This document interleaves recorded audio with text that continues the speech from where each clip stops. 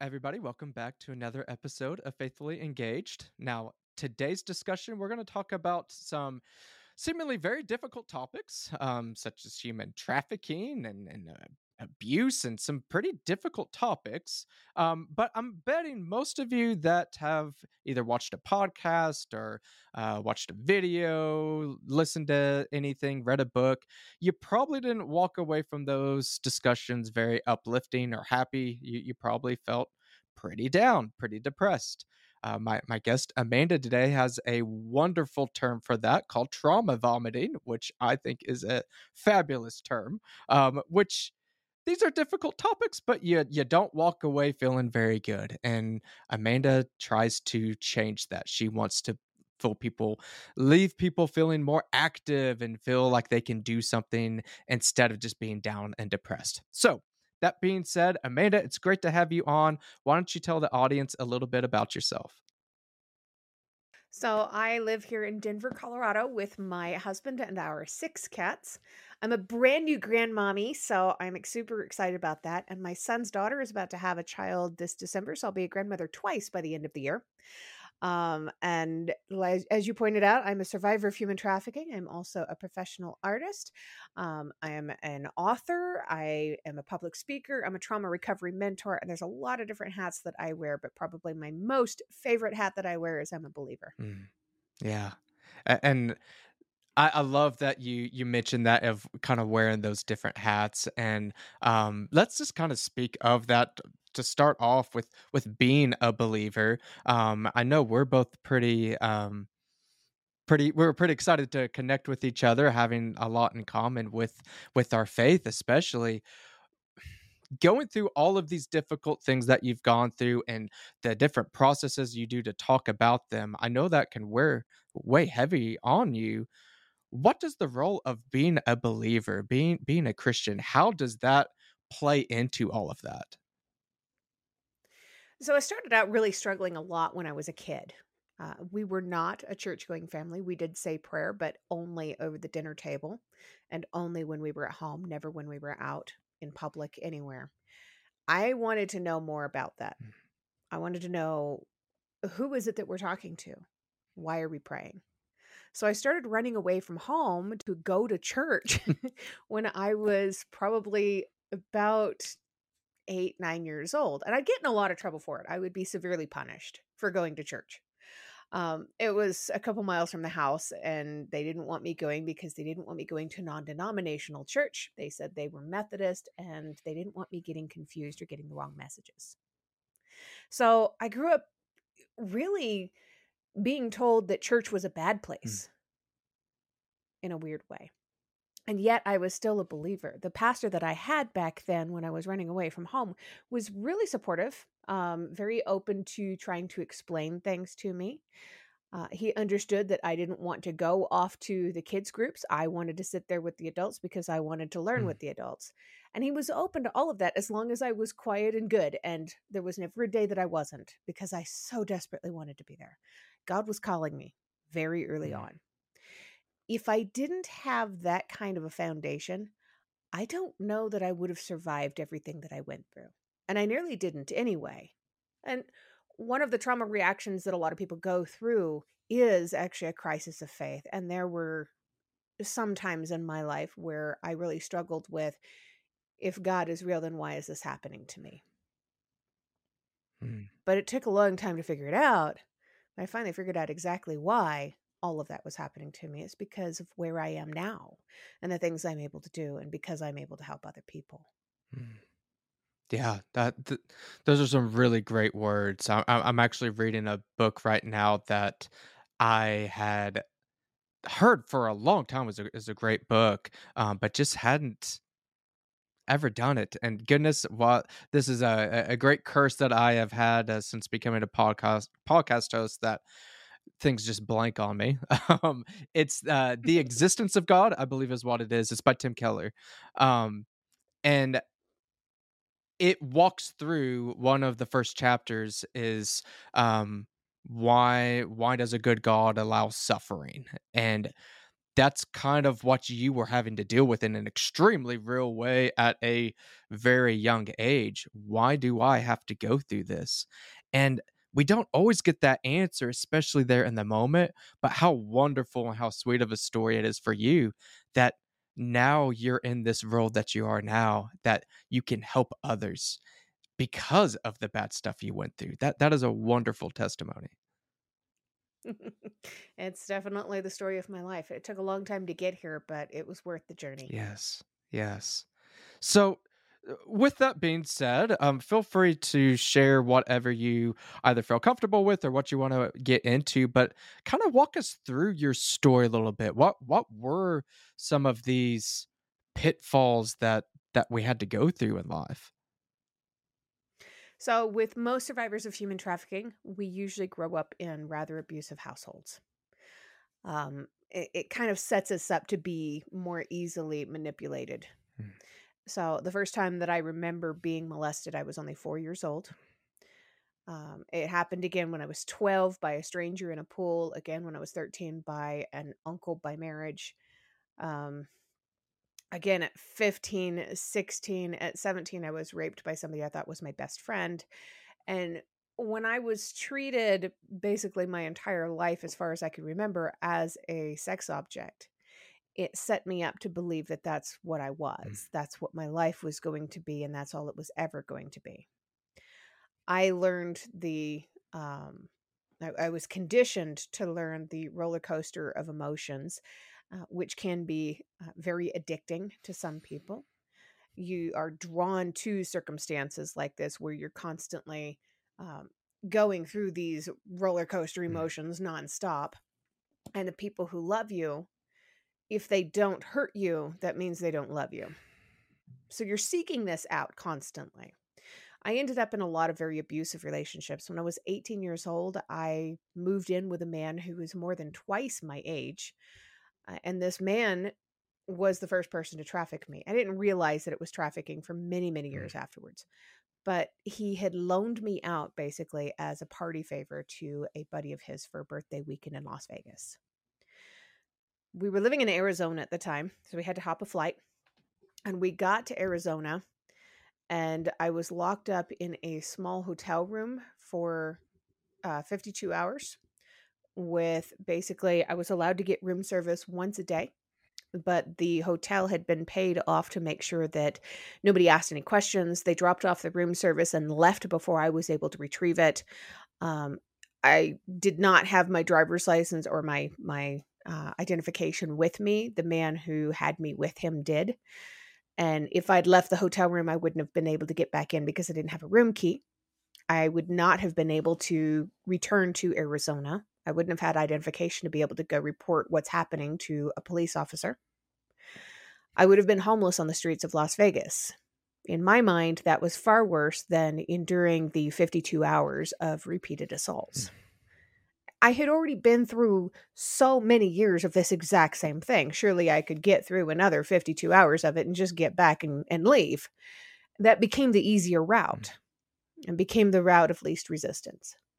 So I put up with it, got back to Arizona, and almost as soon as I got back, I packed up what I could carry and I left. And I was homeless for a little while. I bounced around and slept on people's couches and recliners, and occasionally would find myself without a roof over my head and would sleep on park benches. And I was looked down on a lot for this. People would tell me, go get a job. I had a mm. job. I was working at a 7-Eleven, but that didn't mean that I could afford my own Yeah. place. Now, I also didn't have a driver's license at that time, so I didn't have a car. I would have probably been sleeping in my car otherwise. It would have been safer. Eventually, I found my way out of there. I left Arizona completely and got down to Florida. There was Arkansas in the middle there somewhere, but that's a long story, not for today. And I got down to Florida, and I was going to stay with my dad's mother. She and I had already made the arrangements. I was going to go and stay with her while I got my knee surgery done. I had injured myself working on a horse farm. When I got there, it was about 10:30 at night when I called them from the Daytona Beach bus station to let them know I'm here. I'm ready for you to come and pick me up. Um, Her husband, my dad's stepfather, answered the phone and said, "We're not coming to pick you up. You're on your own. Good luck." And they hung up. I found out many years later that it was because my parents had called them and told them that I was on the run from my troubles again, and if they took me in, they would never speak to me again. They would never speak to her again.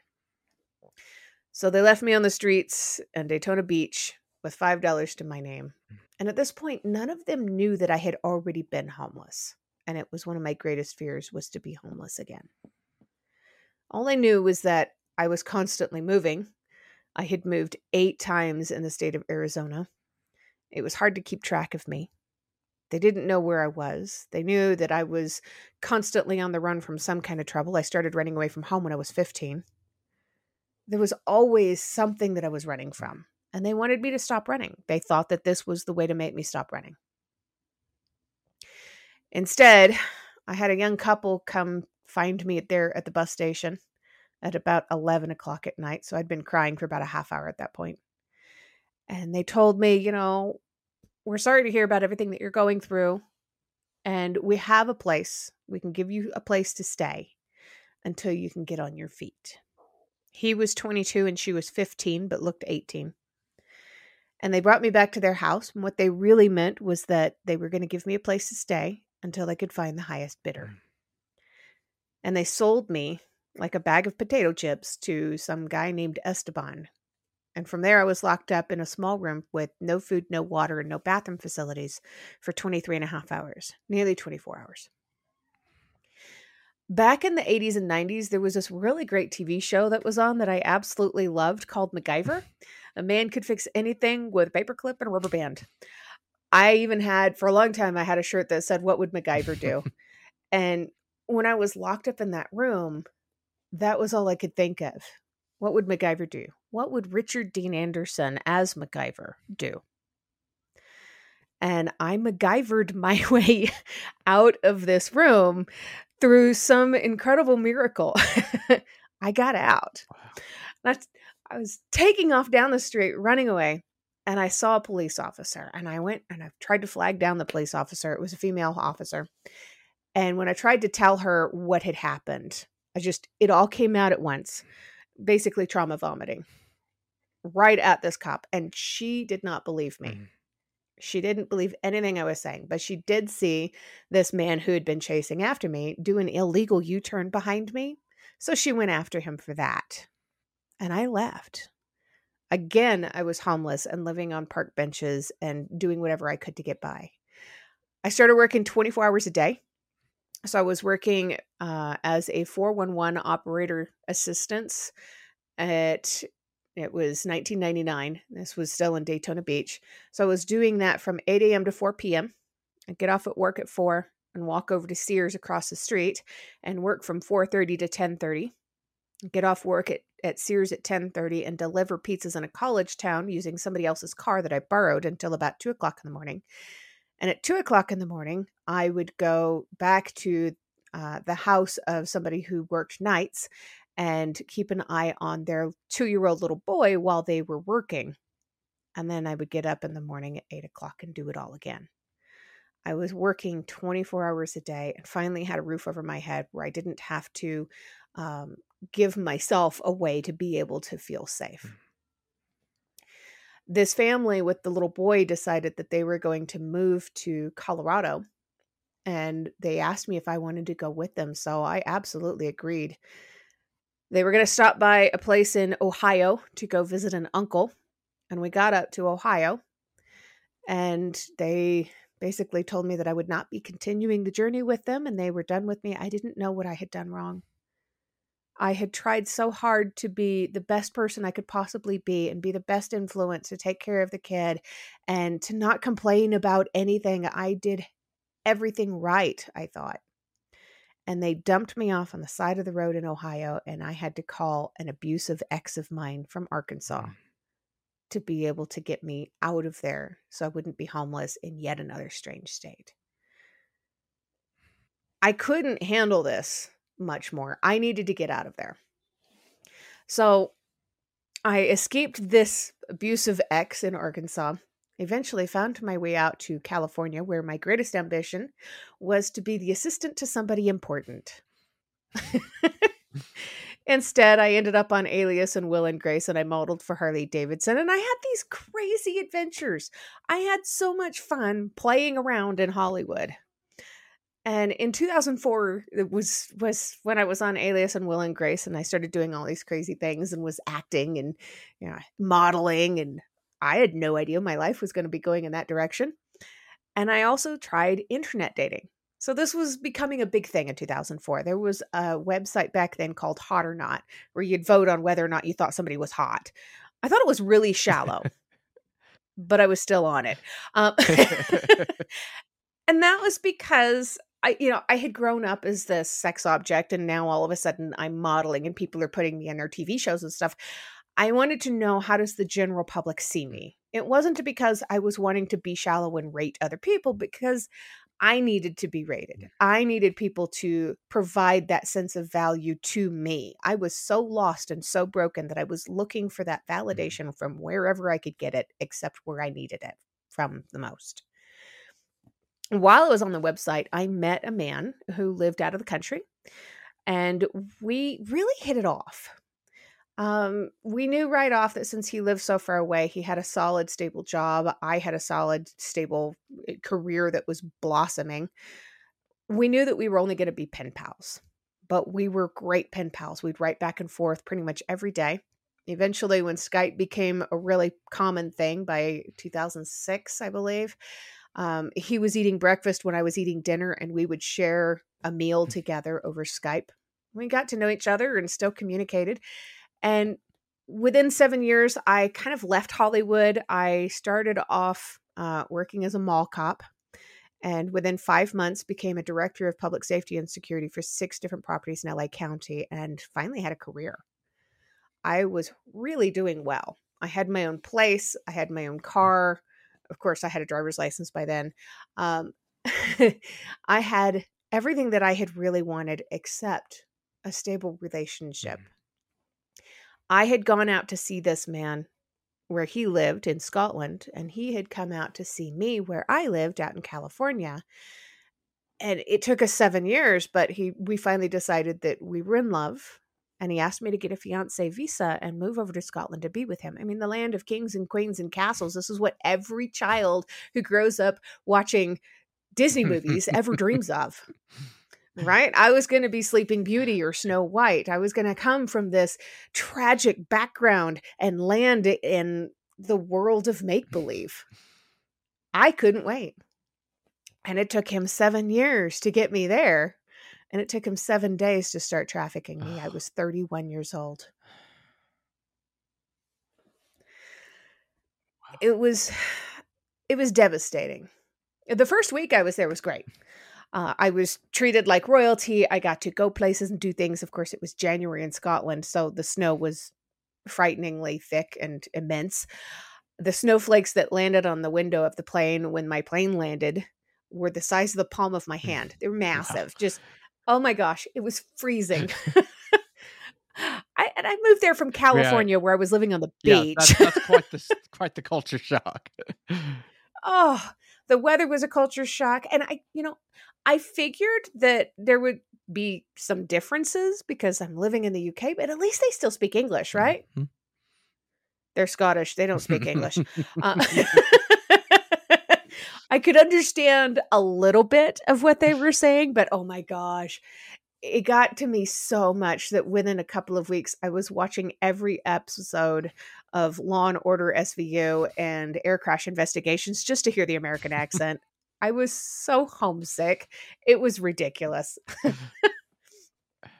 So when the abuse began with him, it started gradual at first, and it escalated quickly. Eventually, it was 5, 6, 7 days a week. I was basically forced to entertain guests in his home. I was given a little bit of privileges with being able to get out during the days when he was at work. I was given a cell phone. It was an older flip phone that he could track. I was monitored with that phone. He would get a hold of it every night to see what messages were sent or received. The only phone numbers that I had were his and his sister's, and if I ever said anything in a text message to his sister about something that he had done or something that was going on, or even hinted or alluded to not being happy, I was punished severely. So some of the punishments would be things that would consist of basically torture. So I'm a survivor of sport torture. I was waterboarded. I had sleep deprivation. The longest I ever went without sleep, I believe, was 8.5 days, but it's hard to keep track at that point. Food deprivation. So I was starved. I started to have a sensitivity to certain food items, and I didn't understand what that was. Later on, I was diagnosed with Crohn's disease. So those food items that would cause me to vomit were the food items that he fed me more often. He said that was because the skinnier I stayed, the more he could charge. I wanted out. So after the abuse first started, he had already taken my passport and my driver's license, my debit card, all that stuff. And he said it was for safekeeping. He was literally put it in a safe so that he could keep an eye on it and I couldn't have access to it. And he said that was in case anything ever happened. And we'll get into his background here in just a moment.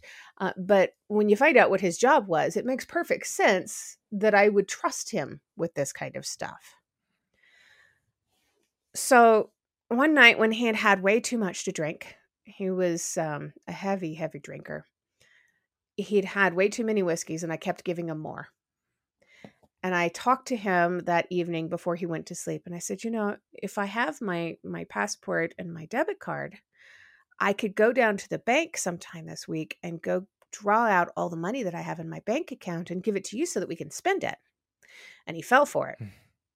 What I did instead was the very next morning, I got up and grabbed my computer and I tried to purchase the first flight out that I could afford. The very first flight out was $12,000. There was no way I could afford that. All I had was a little bit over $2,000 in my bank. So I did what I could and searched around and tried to find the cheapest flight out. And the cheapest flight out that I could find that I could actually afford was going to be 5 days from that day. So I'd have to continue going through this abuse for the next 5 days. But after 5 days, goes back to that original 52 hours the first time I was trafficked. If I can get through this, if I can get through these days, these hours, then I'm home free. I'm good. And I can get out.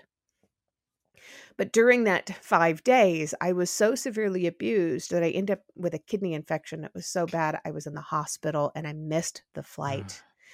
And that ticket cost everything I had except for $11. So I had nothing left. It was a non-refundable flight. I lost it all. And then, of course, he found out and I was subjected to some really nasty, harsh punishments because of that. Eventually, I kind of started to lose hope. And one day I decided that this was going to be my last day. This was going to be my last cigarette. And at the time I was a smoker. I have not been a smoker now for a great many years, thankfully.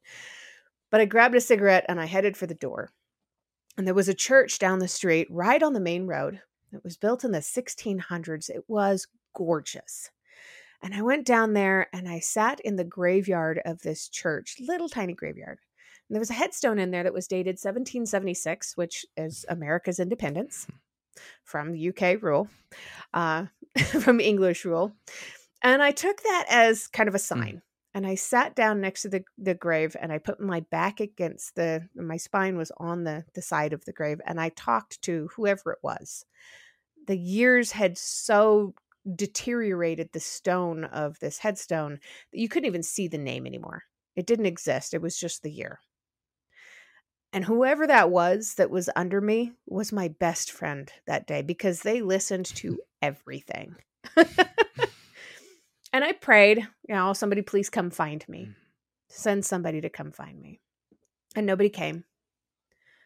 And I finally got up after about an hour of sitting there in the cold, wet grass. And I went and sat on the porch and tried the doors first. The doors were locked. I sat on the porch of the church and I watched as the traffic passed and people walked by. And I prayed really hard, just sobbing. Please, God, somebody Please send somebody to come find me, ask me what's wrong. And nobody came. Mm. So I finally got up and I headed to the train station. I was going to commit suicide by train. I got all the way to the train station and stepped out onto the platform, and I had that one last cigarette with me still, and I lit that cigarette. Mm. And a man walked out onto the platform and he asked me for a light. And I handed him my little book of matches, and I told him, "Oh, you can keep these. I don't need them anymore." And I wanted him to ask why. Because if he asked me why, I would have told him, "I'm going to kill myself. I hurt. I can't live like this anymore." But he didn't ask. He said, "I am quitting too," handed me back my batches. And that was that. That was the end of the conversation. And I was just flabbergasted that nobody, this entire day, nobody cared. Nobody wanted to get involved. When I cried, my eyes turned bright red. It was obvious that I had been crying. Nobody cared. And then a little boy, about 4 years old, walked out onto the platform and he took his father's hand. And the little boy looked at me. And when he looked at me, he didn't just look at me. He didn't just see some crazy lady with red eyes smoking a cigarette. He saw a human being. He saw me. And I knew that that was the person that God sent. I knew that I had to stop what I was thinking. I could not do to this child what had been done to me so many times over and over again. I could not take his innocence away from him by killing myself and allowing this child to see this. And it took me about 20 seconds to realize that I had thrown down the cigarette and was running. And I wasn't running toward the train. I was running back toward my prison. And I was happy about it because I was thanking God for miracles not yet received. Because I knew that if he was going to keep me alive in the darkest moment that I'd ever had in my life, that there had to be more out there. My life meant more than that. And I was not going to just die in some incident in Scotland. I was going to get out of there. I was going to find a way. I just needed to give myself a little more time. Within a couple of months, I had completely hatched and carried out one of the greatest acting jobs of my life.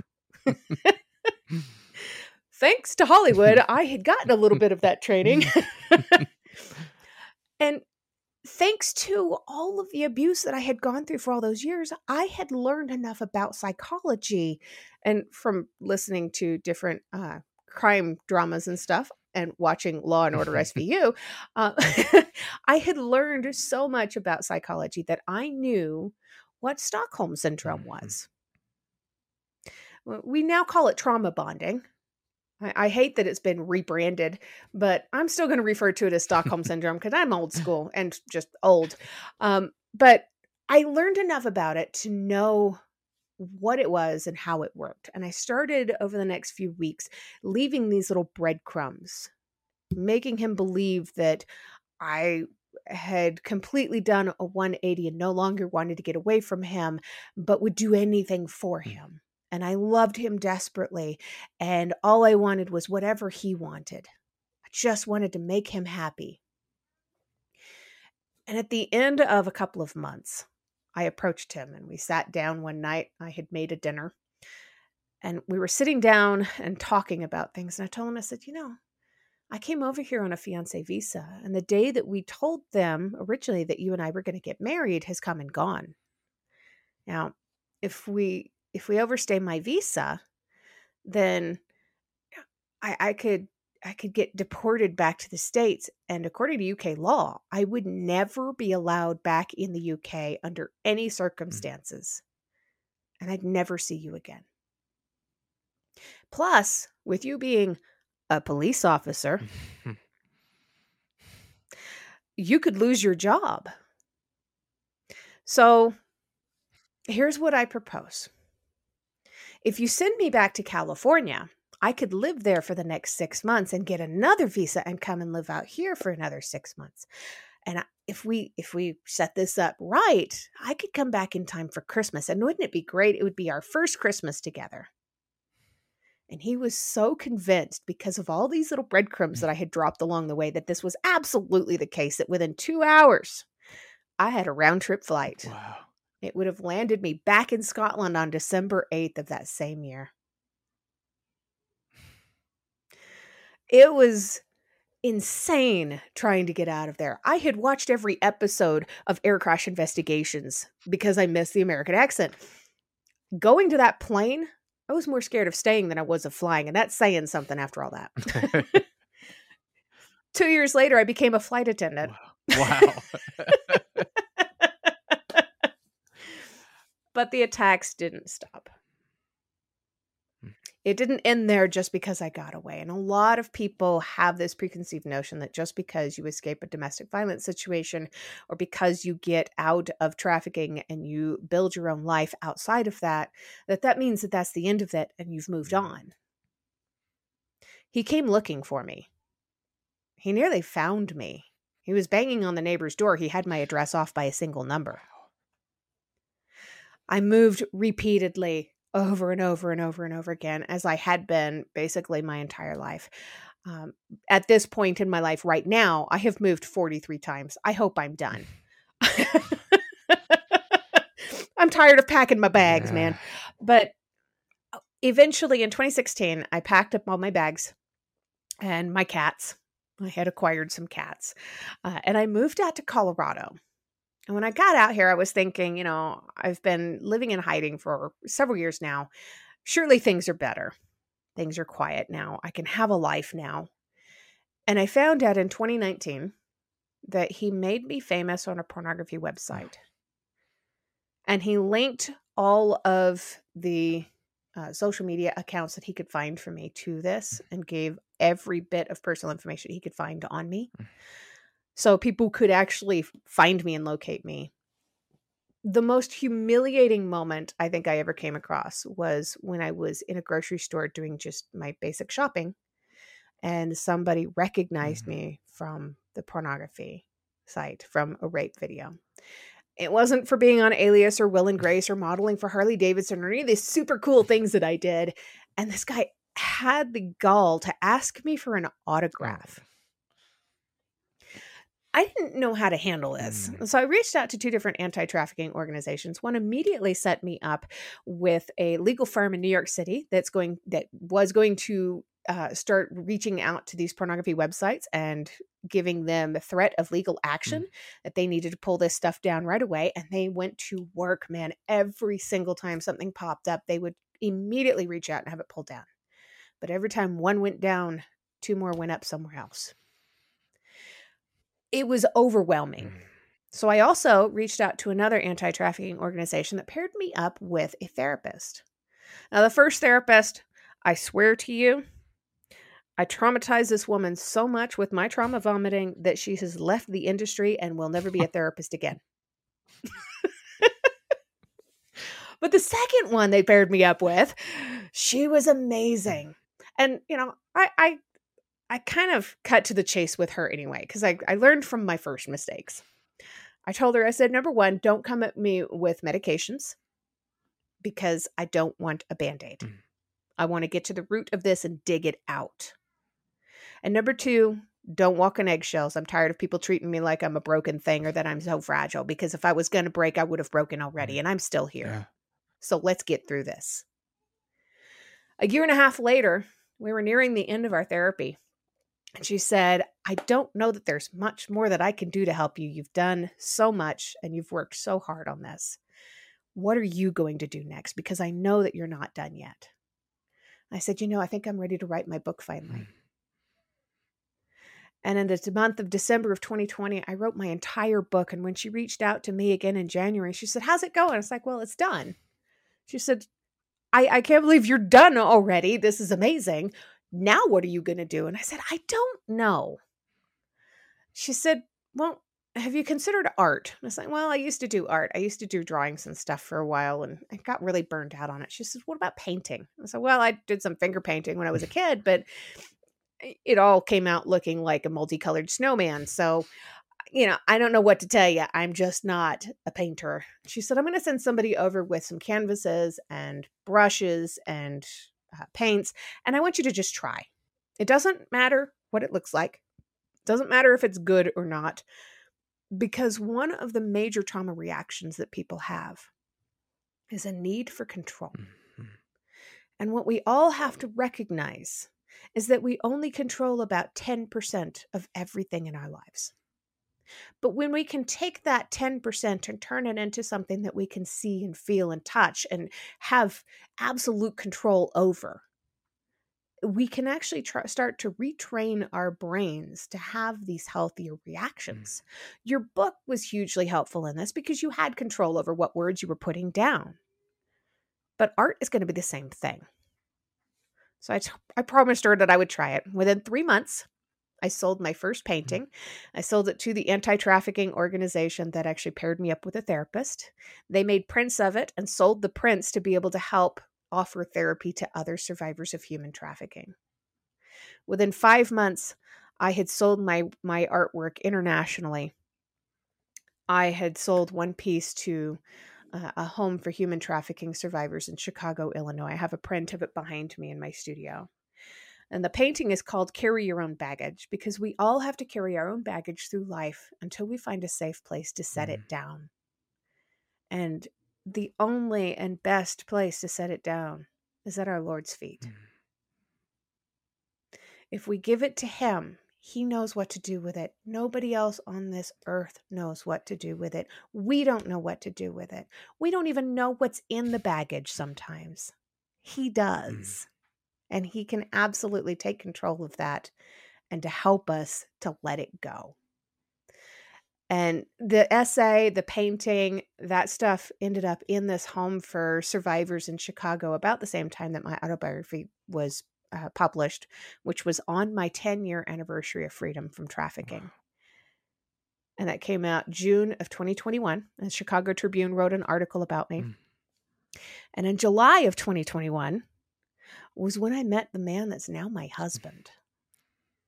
And if I hadn't done all of that work and gone through everything and had the therapy and learned how to fight back and discovered the lion in my lungs, I wouldn't have the relationship that I've got now. Mm. I wouldn't have married a man who's one of the audio engineers for our Mm. church. I wouldn't have even 10% of everything that I've got now. And then the man that trafficked me, because I learned how to speak up, he's now more scared of me than I've ever been of him. Wow. Yeah.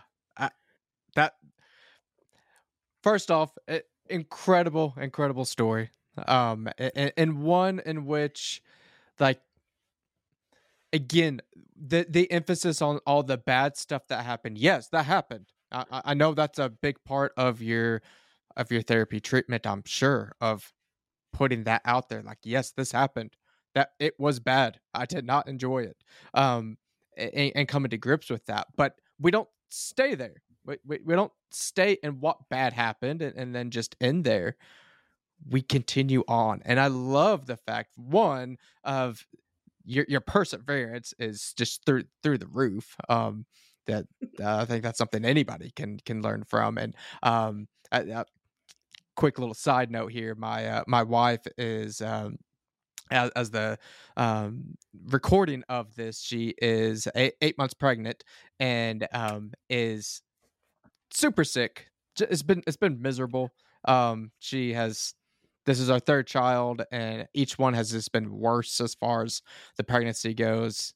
Sick all 9 months, and it's been terrible. That just to put it frankly there, but she perseveres, and her midwife actually, if there's a another patient, she'll use my wife as an example, and they're complaining about something, and she'll say, now listen here, I've got this patient and she's got it way worse than you do. And that perseverance is something that we all can get better at. And again, using my wife as this example, when that baby comes out, it's the most beautiful thing is her illness is gone, and she would love that baby no matter what, if there was sickness or not, but it almost adds to that. Like, I suffered 9 months with you, and you are beautiful. Like, it just adds that enjoyment there, and I think that's what I love about your story there is, yeah, all that stuff was awful. That we wouldn't wish that on anybody, but look at what you have, and look at that perseverance, look at that story, and this is kind of this next question I have for you, through your book, through your art, through telling your story, how have you been able to transition from this is like I'm traumatized, I'm living in this trauma to now I'm helping other people? How has that process been being able to shift to kind of be more of that mentor, more of that teacher type of role? A lot of that came from doing the research myself and learning about Stockholm Mm, syndrome, but learning about the other trauma responses and stuff too.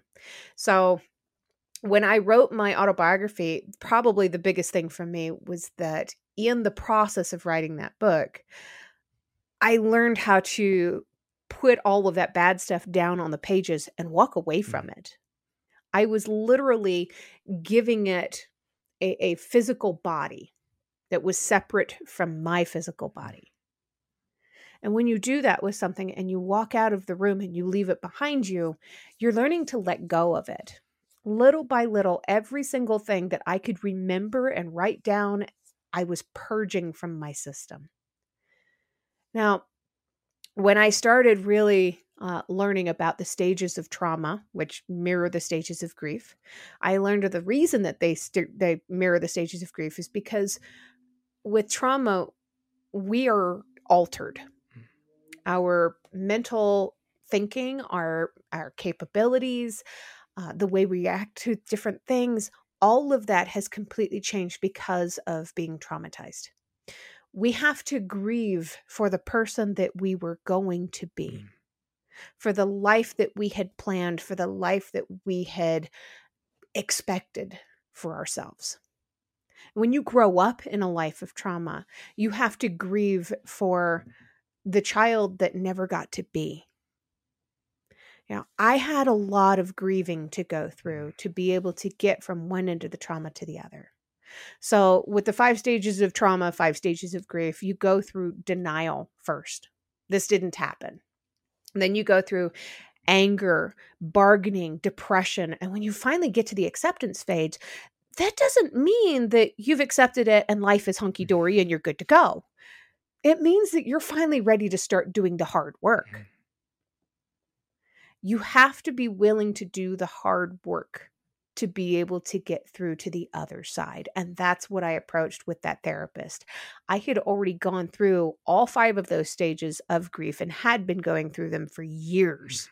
And what I needed from her was the help to get over the hurdles that I was facing with everything beyond mm, the acceptance. mm, How do I do this? How do I jump over this? How do I learn to live with this? How do I change the way I'm thinking with this? I have personally amassed a list of over 60 different trauma reactions that people can have. I've had most of them myself. A lot of these tie into PTSD, and a lot of these can become PTSD if they're not dealt mm, with. So there's a lot of long term consequences to not fighting back against your trauma reactions and retraining your brain to have healthier reactions. When I learned about all of this stuff, I started to realize I know enough of this to be able to teach this to other people. And I've already been through the hard parts. I figured it out the hard way. So if I can help anybody to skip having to do this the hard way, mm, it's still going to be hard, but I'm going to cut out all of the crap that you don't need and give you the stuff that you actually do need. I can actually help people. And my plan wasn't to become a trauma recovery mentor until I found that this was something that I had already been doing for quite a while with several people. Other trafficking survivors, other trauma survivors, domestic violence survivors, all kinds of people were coming to me and saying, how do you do this? How do you overcome this? How do you fight back against this? So I finally started to build my own curriculum. This is how you do mm. this. I can help you, and we can go through it together. And that was that was about the time that I realized that everything that I'd been through, that was where the little boy was telling me to go. That's what God was telling me to do, was I needed to help others Mm, to get through their hard times too. Yeah, I've got a voice. I have the ability to express myself in writing and in painting and on stages. And if I can do this, if people are willing to listen, if people are willing to pay attention, they can learn how to do it too. mm. You have a very unique um place in the kind of anti-trafficking type of movement. You've lived it, you breathed it, and those experiences do matter. I can try to speak for somebody, and I can do the best job I can. I can't speak with the same weight you do. It's impossible for me to. I've not lived the same things that you have. Now that being said, I would imagine those people that are listening to this, most of which have not experienced anything near the degree that you personally had, but they hear some of these trafficking stories and they want to be involved. They want to help in some way, shape, or form. What is your advice for those that don't have the same experiences but still want to help? What can they do? I would say look into organizations in your area or internationally, but vet the organizations if you do decide to work with Mm, them. Find out what the money is being spent on. There are organizations out there that will absolutely share the story of a human trafficking survivor in order to gain more money through ways of donations. And the survivor whose story they took doesn't receive any compensation at mm, all. This is a further exploitation of the victim. Then you have to make sure that you know where the money is being spent. If there's somebody who is running an anti trafficking organization who had previously, let's say, a government job, and is living in a $6 million house, you know, government money wouldn't have been able to pay for it. You have to ask where that money came from. But there are a lot of organizations out there that are survivor led. mm, And it's important to understand that when we say survivor led, these organizations might not have been founded by a survivor of human trafficking. Many of them are, but they have survivors of trafficking who are in a position now to be able to help mentor the others to get from the place of being a victim to being a survivor to thriving. There's one in Colorado Springs called Compass 31.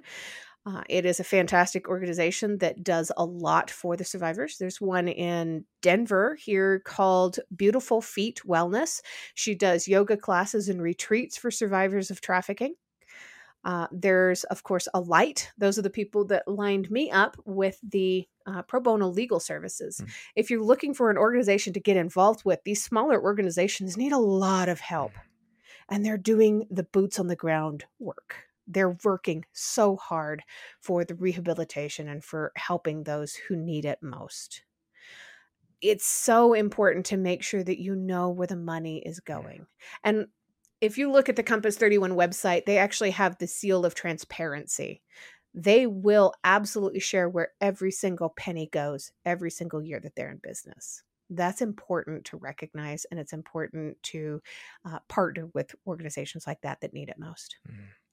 I think that's key in and really in anything that you give money to, but especially these hot topic type of things like that. And I would share this, even aside from a specific cause like that, like human trafficking, and even into just Christian based type of organizations as well, even different type of churches.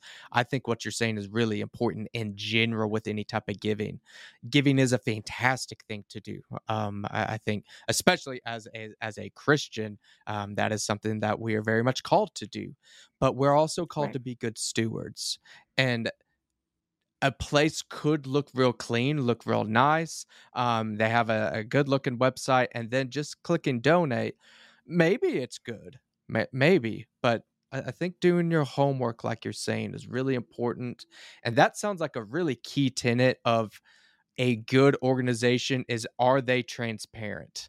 Because if they're not, there's probably a reason behind that. That they're unfortunately are a lot of nonprofits and organizations that have some shady underbellies that do bad things. Absolutely. I've run into several of them. Yeah, and it's scary when you run into those too. Yeah, they're absolutely taking advantage of everybody out there. They're victimizing everybody, not just the victims of trafficking, not just the parishioners. They're taking advantage of anybody willing to listen to their sob story. With that, are there other when you're talking about boots on the ground, just those local organizations, are there other kind of quick tips to, like, different questions to ask? Like, should I look at the financial sheets? Are there parts on the websites that we need to be looking for? Like, what are some of those practical steps of those local organizations people can do to kind of vet them out a little bit better? Definitely look at the financials. That is key and paramount in 90% of everything that we're doing with the anti-trafficking stuff. But also, if you are looking at their website, if you're paying attention to what it is that they're doing, if there is one group that has more notoriety than any other, you have to ask yourself why. Mm, Are they spending money on advertising? How deep are their pockets and where is that money going? There's one recently that had a movie made about them.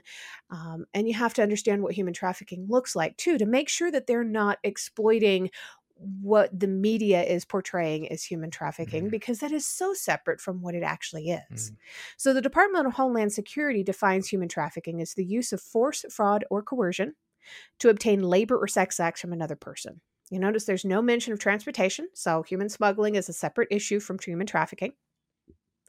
And there's no mention of money. So prostitution does not equal human trafficking. Human trafficking does not equal prostitution.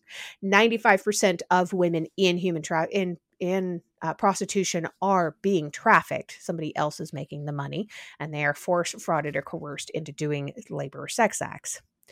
But there are literally millions of people being trafficked every single day, and prostitution only takes up a small part mm, of that. We talk about human trafficking here in the US, and 9 times out of 10, what people are thinking is automatically sex trafficking. That is what happened to me. But that only makes up 14% of trafficking worldwide. mm, The majority of trafficking, like something like 80% of trafficking worldwide, is labor trafficking. We're talking child soldiers in Africa. We're talking migrant workers here in the US. These are people that are being forced, frauded, or coerced into working labor, and they're not receiving the benefit mm, of their work. mm, So, another thing that we really have to watch out for is the people that are touting the kidnap scenario. We think that kidnapping only happens to children being kidnapped off the streets by greasy looking dudes in windowless vans.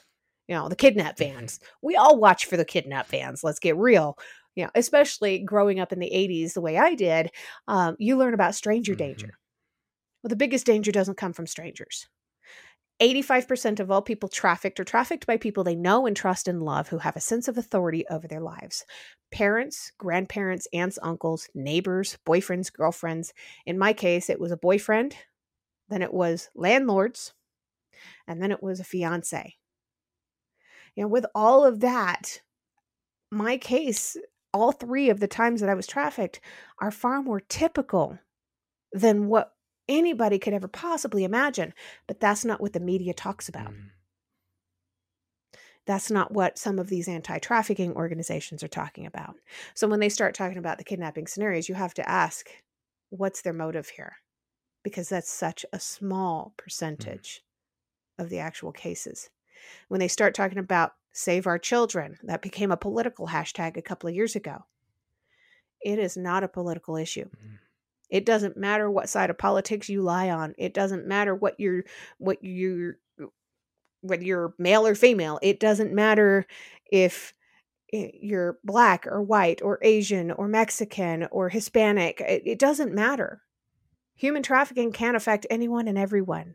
It doesn't even matter how old you are. The last time I was trafficked, I was 31 years mm. old. The whole save our children thing. The youngest person here in Colorado that was saved from trafficking was only 3 months old. The oldest was 70. Wow. Yeah. We have to recognize that it is not what the media portrays it as.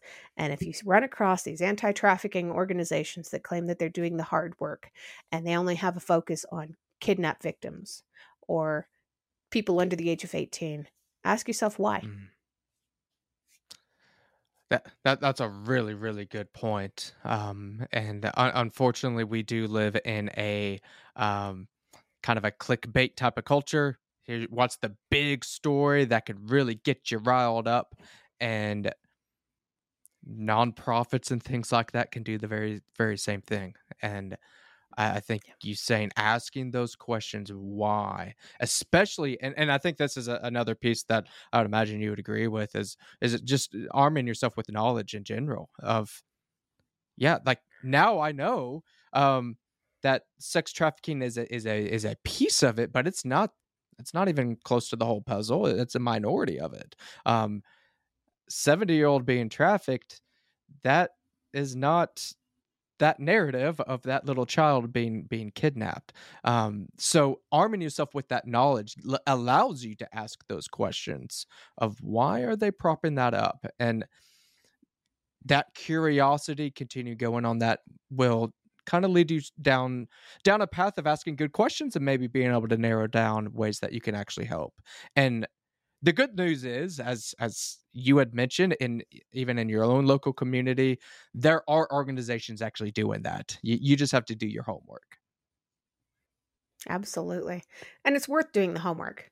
And if you don't have money to be able to offer to these organizations, you can offer your Mm, time. You can offer your resources. There's so many different ways to help. If you don't know how to help, call the organizations and mhm, say, "Hey, I'm broke. I don't have any money. How can I help you?" mm. They will give you something. Yeah. Yeah. No, that's good. That's good because I'll give you an example. This wasn't with a trafficking organization, but my wife few couple years ago, she volunteered at a local crisis pregnancy center, and she wasn't giving a dime of her money, but she was able to organize things there in the closet. They had some like clothes and diapers and things like that, and she was able to do that. Again, financially, she didn't give a penny there, but she helped pretty drastically for that organization. And yeah, trafficking organizations, any other place like that, they'll find something for you to do for sure. I'm imagining there are a million ways that you could help, even if it's not giving a dime. Absolutely. And that's the way it is with basically any real charity that you want to get involved with. Mhm. If they can't find something for you to do, they probably don't need your money either. Mm. Yeah, that's a really, really good way to phrase that. Uh, last thing I kind of wanted to get into with you, especially armed with this knowledge that okay, it's not going to just be a stranger. In fact, it more than likely wouldn't be a stranger. It's not just a young girl that will be sexually trafficked. What are ways that for individuals listening to this and maybe individuals that have loved ones that they're wanted to arm with protection, how can people be protected themselves to not even get into trafficking to begin with? One of the biggest keys is to avoid manipulative behaviors in other people. Watch for these things and see them for the red flags that they are and run. Mm, 9 times out of 10 when somebody is trafficked, it's by somebody that has the power to mm, manipulate. The whole kidnapping scenario is so rare because if you were to snatch somebody off the street, what's the first thing that person's going to do? They're going to fight. mhm, They're going to fight for their life depends on it because as far as they know, their life does depend on it.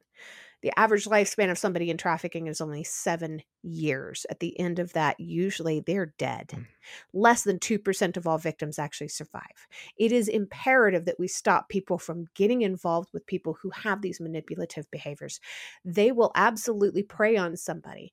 They look for somebody that has something missing from their life and they promise that to them mm, in order to get their trust and to start building this relationship and eventually exploit them, use it against them. They will threaten them.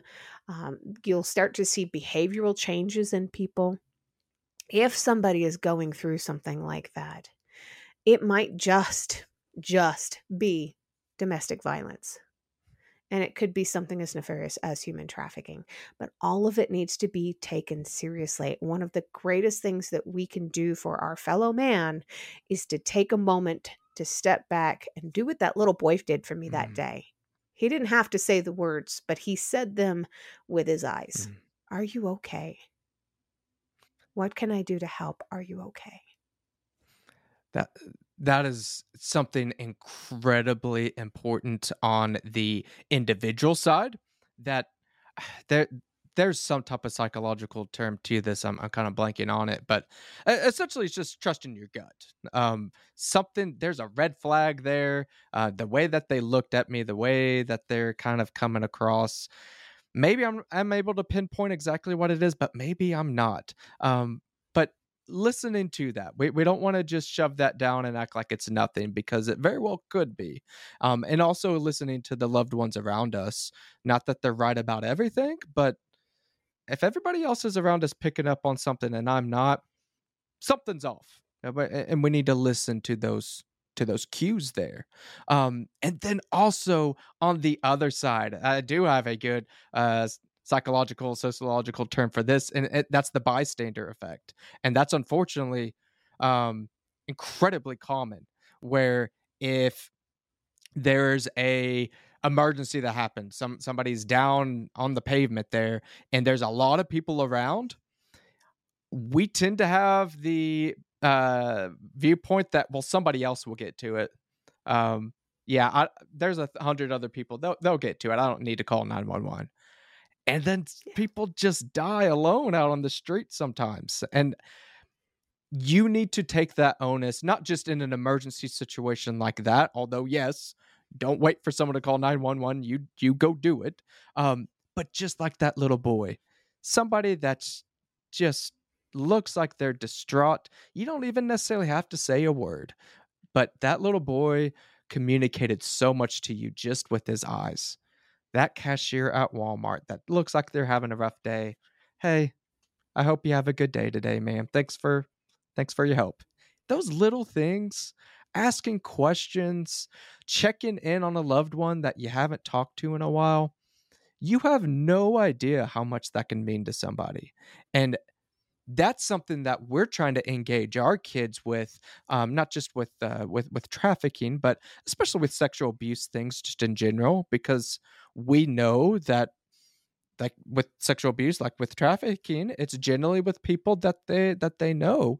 And we're trying to not scare our kids, but also just say like, hey, like we're gonna check in with you. If somebody ever does touch you in a bad place, like you can talk to mommy and daddy, but mommy and daddy are also going to pick up on your cues. Like, if you're Mm. really off, we're going to ask you, but what's wrong? And that's because we love them and we want to make sure that they're okay. And you need to be doing the same thing with your loved ones around you.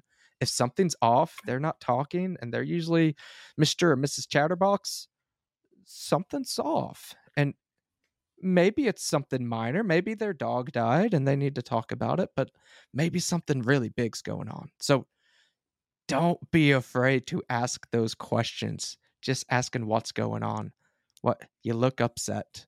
Minor things, and they may really open up to you. So don't miss that. Don't miss the other people around you. And as we both believe as being believers, God put that little boy there in your life. 100% he put him there, and God is putting you there right now to speak to other trafficking, women and men and other people that have been involved in these difficult situations. But listeners, God's placing you in your life for a reason too. Um, Maybe it's to talk more into your kids. Maybe it's to be involved with somebody in your community. I don't know, but don't miss those moments that every day you can make an impact to somebody that's around you. Absolutely. Remember to love your neighbors. Yes. Yes. 100%. That is reason why that is a very strong command in scripture. And those neighbors are not just the people that live right next door to you. They're all throughout your community. Yeah. Check in with people. I love the way you put that. you know? It would have made a world of difference that day if one person had asked me, "Are you Mm, okay?" I may have actually been able to get some help.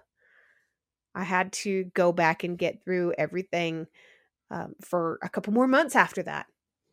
It could have changed if somebody had asked, "Are you okay?" mm, And looking back, the reason I believe that didn't happen was to instill that value in me now, mm, that I know the power of asking, mm, "Are you okay?"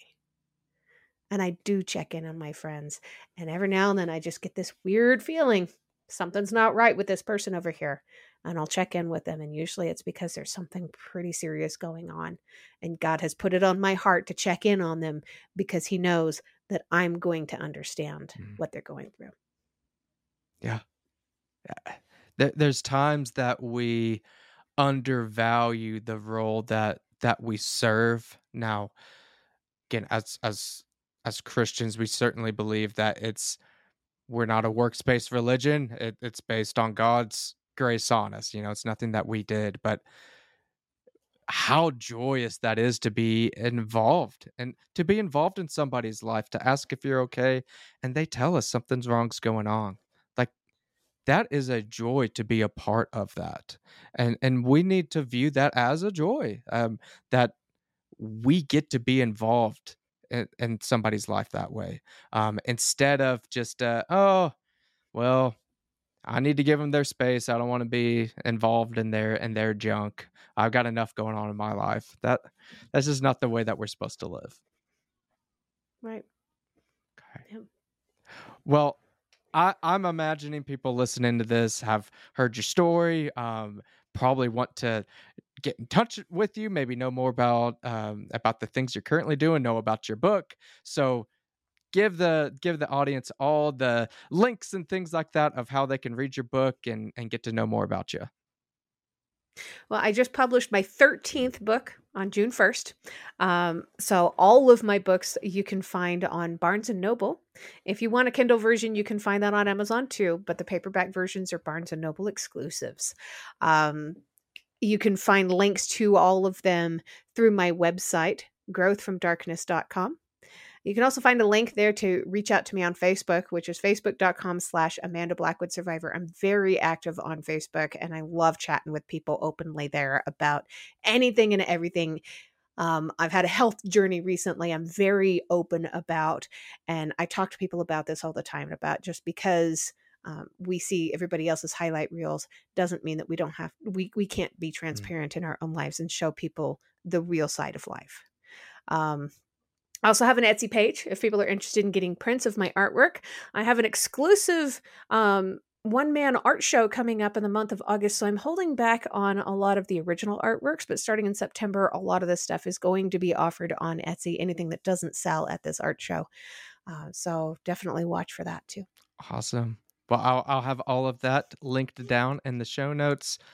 It's been a wonderful conversation. Thank you so much, Amanda, for sharing your story with us and also giving us some tangible ways that we can all be involved in anti-trafficking movements. Absolutely. And thank you for listening. Thank you for giving me the opportunity to use my voice and to help other people to find ways to get involved. Absolutely. And thank you again to everybody that tuned in for this latest episode. And I hope you all have a wonderful week, and we'll see you again soon.